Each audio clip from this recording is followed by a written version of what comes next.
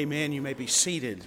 It's our great privilege to have our brother Drew Goodman here. I'm sure he's a little bit jet-lagged. I think he got in on Friday. He was at a missions conference at our sister church at Christ Church yesterday, and he's here preaching for us today. What a joy. What a joy, particularly for an older minister in First Presbyterian. I do consider myself as an older minister now.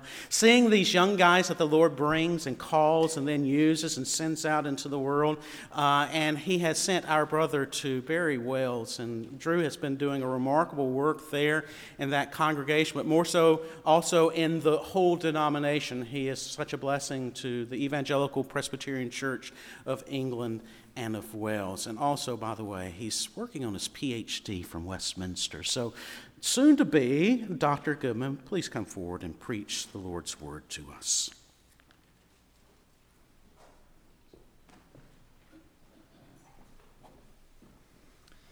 Well, good morning to you, and grace and peace to you from God our Father and from the Lord Jesus Christ. I gladly bring you the greetings of your sister church, Christ Church Presbyterian in Barry, Wales, and it is our delight to share fellowship with you in the Father, Son, and the Holy Spirit. I invite you to take your copy of God's Word and turn, if you will, please, to our sermon text. The theme of this month's sermon series is the solas of the Reformation, and gladly it falls to me to expound this section of Scripture from Galatians chapter 3, dealing with the wonderful doctrine of God's grace alone by which we are saved. Our sermon text is taken from Galatians chapter 3, beginning in verse 7. Let us give our attention to the holy, inspired, and inerrant Word of God. Know then that it is those of faith who are the sons of Abraham. And the Scripture, foreseeing that God would justify the Gentiles by faith, preached the gospel beforehand to Abraham, saying, "In you shall all the nations be blessed." So then, those who are of faith are blessed along with Abraham, the man of faith.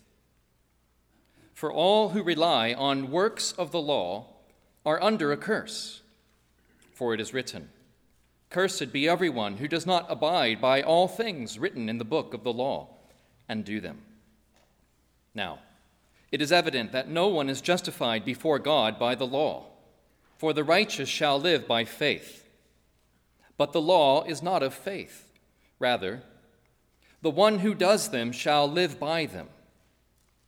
Christ redeemed us from the curse of the law by becoming a curse for us, for it is written, "Cursed is everyone who is hanged on a tree," so that in Christ Jesus the blessing of Abraham might come to the Gentiles, so that we might receive the promised Spirit through faith. Thus far the word of God, and let us now turn to him for his aid.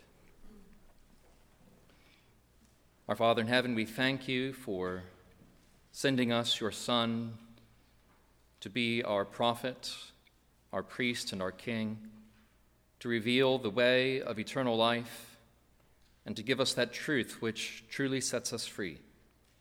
We thank you also that he is our Redeemer, and that he has finished the work that you sent him to accomplish.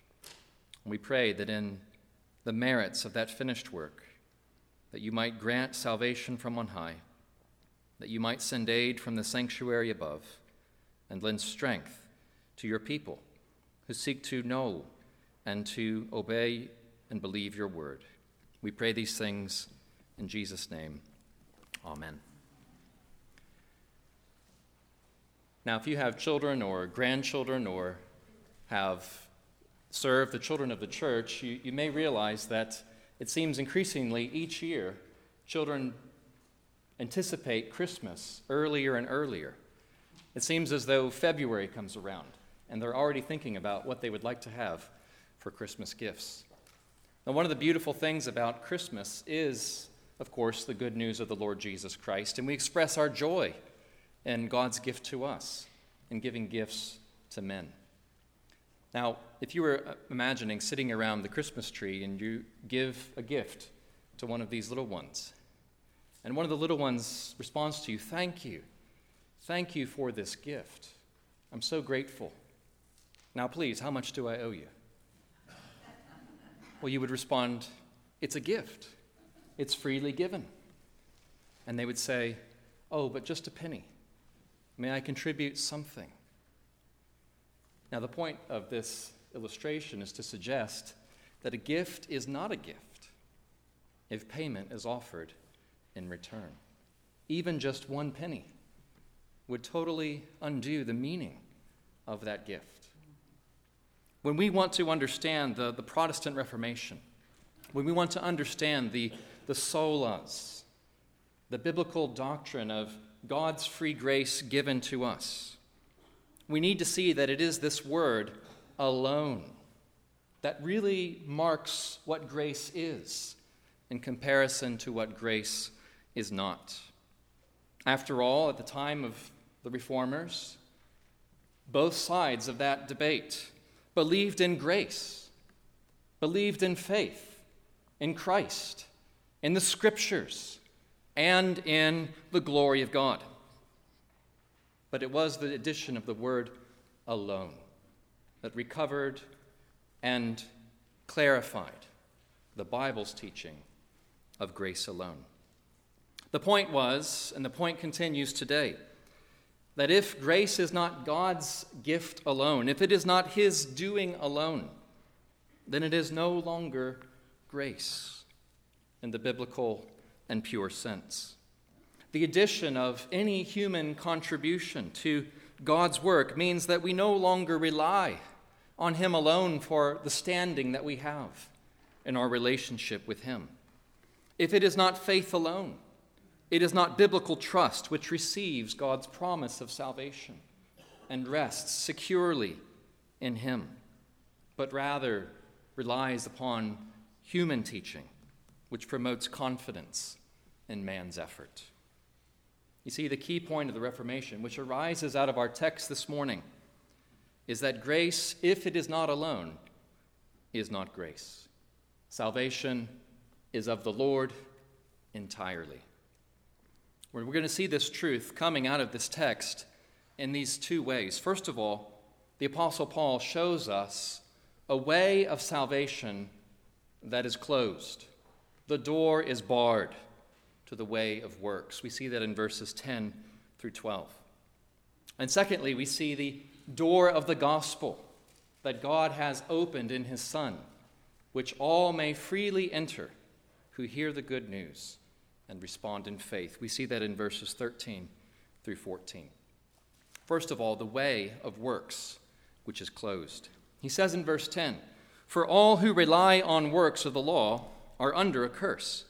For it is written, 'Cursed be everyone who does not abide by all things written in the book of the law and do them.'" Now, the first thing that we need to appreciate is this distinction that Paul makes between works of the law and faith. Paul is here expanding a thought that began earlier in the epistle, in chapter 2, verse 16, that there are two approaches to God, which are, you can't do both of them simultaneously. As a sinner seeks to be right with God, one either approaches God on his own standing, his or her own standing, or in reliance upon a standing that God gives freely. One cannot pursue both faith and works. One cannot seek to find pardon and righteousness as a gift, but also seek to repay the Lord in any way. Galatians chapter 2 says this, "We know that a person is not justified by works of the law, but through faith in Jesus Christ. Because by works of the law no one will be justified."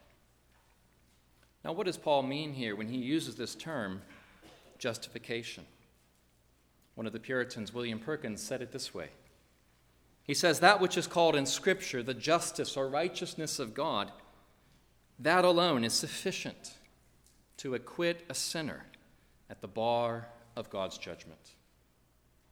Here in this concept is the notion that we all must stand before the Lord and our lives will be measured in His holy vision. The opposite of justification is condemnation. Condemnation is that final confirmation that a person stands guilty and unworthy before him. Justification is the opposite of this verdict of condemnation. You see, when God justifies a person, he declares him or her to be right with God in all things, innocent of all sin. We thank God for the good news of Psalm 32, that God does not count our sins against us, but provides a way of cleansing and pardon. He says in Psalm 32, "Blessed is the one whose transgression is forgiven, whose sin is covered. Blessed is the man against whom the Lord counts no iniquity." In the book of Romans, Paul picks up on this very psalm, and he makes the point that if God does not count our sins against us, if he does not count our bad deeds to our credit, well, then neither does he count any so-called good deeds to our credit. God does not base our standing before him at all, either on the good or on the bad. Forgiveness has been attained for sinners instead, through the work of another, through the blood of Christ, and through the obedience of the Son, the well-beloved Son of the Father, who perfectly fulfilled his will. It was this promise proclaimed, as our text says, to Abraham in advance, who believed and trusted that God was faithful and would do not only to others, but also to him, all that he had promised. And it was reckoned to him as righteousness. Instead of God counting our sins against us, as he very well could, instead, he has chosen to count the righteousness of his Son, Jesus Christ, to be theirs who look to him alone. God's Son, our Savior, was perfectly obedient to the will of the Father. And the Father is pleased, delighted, to look upon his Son, to look upon his merits and his obedience, his sacrifice in our stead, and on that basis to accept us as pleasing in his sight. Now, not only does Paul distinguish between law and faith, but he also makes it personal. You see here the text and what it says, those of the works of the law. He's not just distinguishing two principles or two potential ways of approaching God. He's talking about people who embrace one principle, one way or the other. Paul says there are those of the law and there are those of faith.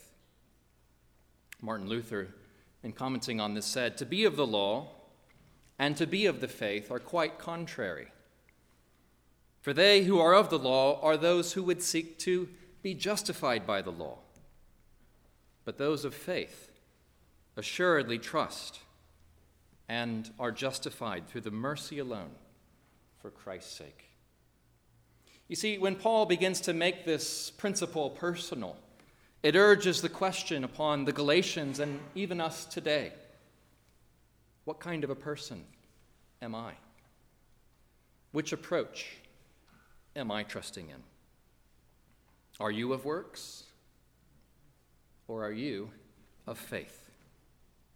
Do we place confidence, even in the least, even that penny contribution to that Christmas gift, in our moral behavior and the reputation that we enjoy among people? Is that the basis, even in the least, of our standing before God? Now, another illustration is that maybe you've ever had the experience of trying to walk through a door. And you're trying to push a door that is meant to be pulled towards you. And maybe you think, after a couple attempts, maybe the door is just heavy. Maybe it's just stuck. And so you press a little harder until you realize, nope, can't push that door, no matter how hard you try. Now, at the worst, you may be embarrassed for a moment. But when it comes to pushing at the door of works, in order to attain acceptance with God, it will result in much more than embarrassment. It says here that all who rely on works are under a curse. As long as one seeks to gain acceptance with God by offering him something that we have done, by pleading something that we think we are, entry will be barred. That is what Paul means. All are under a curse, being cut off from the life that is in God and subject to sin's penalty and its corruption. The Apostle Paul cites Moses in defense of this truth. He says, "Cursed be everyone who does not abide by all things written in the book of the law." You see, the reason that door will not open to anyone is because it would only open if we fulfilled the law in its entirety and in perfection. Because we do not abide by all things written in the law, the door will never open, no matter how hard anyone tried. Now, there are probably two kinds of people who we might say can be described those who are of works. There may be those, as Paul might have been contending with, who were truly confident in their religious devotion, in their moral conduct. They prized themselves as having a righteousness sufficient to impress God and to gain his acceptance. They were knowingly, consciously self-confident in their works. But there's probably a larger group of people who are of the works that we would say are not knowingly self-confident. They may be blind to the confidence that they are putting in themselves. They may not outwardly boast. They may not be outwardly preoccupied and seek to impress others, as the Pharisees did about their religious performances. They may not be outwardly boasting, but inwardly they're hoping that they've just done enough. That though their works were not good enough, they imagine that God would nevertheless grade on a curve, that he would accept them, that he would look upon the sincerity in their hearts. But you see the deception of this approach. Calvin wrote, "The human heart has so many crannies where vanity hides, so many holes where falsehood lurks. It is so decked out with deceiving hypocrisy that often our hearts dupe ourselves." You see, most people who are of works are probably in this camp. They're not proud of their lives, but they consider themselves people who have been sincere. They hope God looks more upon their hearts, that he looks more upon whatever good they were able to manage, and that somehow that would outweigh the bad. They have no assurance. They do not know for certain what the future holds for them. They only have a vain hope that God will treat them with leniency. But Paul dashes this superstition. All who rely on works are under a curse. You see, works brings no assurance of salvation. In fact, it brings assurance of curse. That way is closed. But there is an open door, secondly, in verses 13 through 14.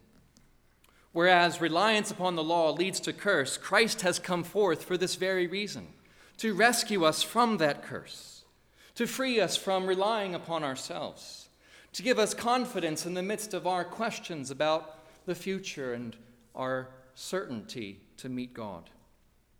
Christ redeemed us from the curse of the law by becoming a curse for us, for it is written, "Cursed is everyone who is hanged on a tree." While it was impossible for us to attain life through our obedience, Christ attained it for us by an obedience even unto death. You see, to be hung upon a cross was an especially symbolic symbol of one who was accursed and cut off from God. The significance of Jesus dying upon the cross is that he bore a curse not for the sake of his own sins, for he is the sinless and righteous one, but rather he bore a curse for others. He bore it as the Redeemer of his people. And just as God accounts us to be righteous through faith, so too did he account upon the cross. So too did he impute our sin to him. 2 Corinthians chapter 5 says, God made him to be sin who had no sin for our sake, so that in him we might become the righteousness of God. Isaiah preached the gospel beforehand, saying, he was pierced for our transgressions, he was crushed for our iniquities. Upon him was the chastisement that brought us peace, and with his wounds we are healed. This is the way. It is pulled open by faith. It is received as a gift. This way is open today. If there was another way, it would have not cost our Savior so dear a price. If there was another way, the Savior would not have had to drink from the cup of judgment as he did. The lengths that God went to in sending his Son speaks to us about the desperation, about the inability to be saved any other way. And instead, does it not magnify the giver? Does it not exalt the greatness of his loving heart, him who lavished upon us grace upon grace? When we see the gift, would we want to give even a penny in return? The door of works, of vain self-confidence is shut and will not yield no matter how hard it is pressed. And all who seek do so unnecessarily. They do so to their own exhaustion and spiritual injury. There is no rest, no peace, no security, but ultimately shame and defeat. But rest is offered freely to whomsoever will. It is offered this day. It is to be received as that open door through faith, to rest in him who is the way and the truth and the life, who said, come to me, all you who are weary and burdened, and I will give you rest. Take my yoke upon you and learn from me, for I am gentle and lowly, and you will find rest for your souls. So many are wearing themselves out, pushing at that door, when all that is needed is to receive and rest in Jesus Christ. The gospel is open to you today. Today is the day of salvation. But in order to pass through, you must apprehend that you must leave all your pennies aside. It is the free gift of God by which we enter. We must forsake all other trust and fly to Christ, resting in him alone for pardon and for righteousness. The Apostle Paul said that God has made him to be our wisdom, our righteousness, our sanctification, and our redemption. And anyone who boasts, let him boast in the Lord. Let us pray. Father in heaven, we thank you for the gift of Christ. Father, help us not to seek to repay you in any way, but to rest and receive your grace. We thank you for such a wondrous gift in our Savior. In Jesus' name, amen.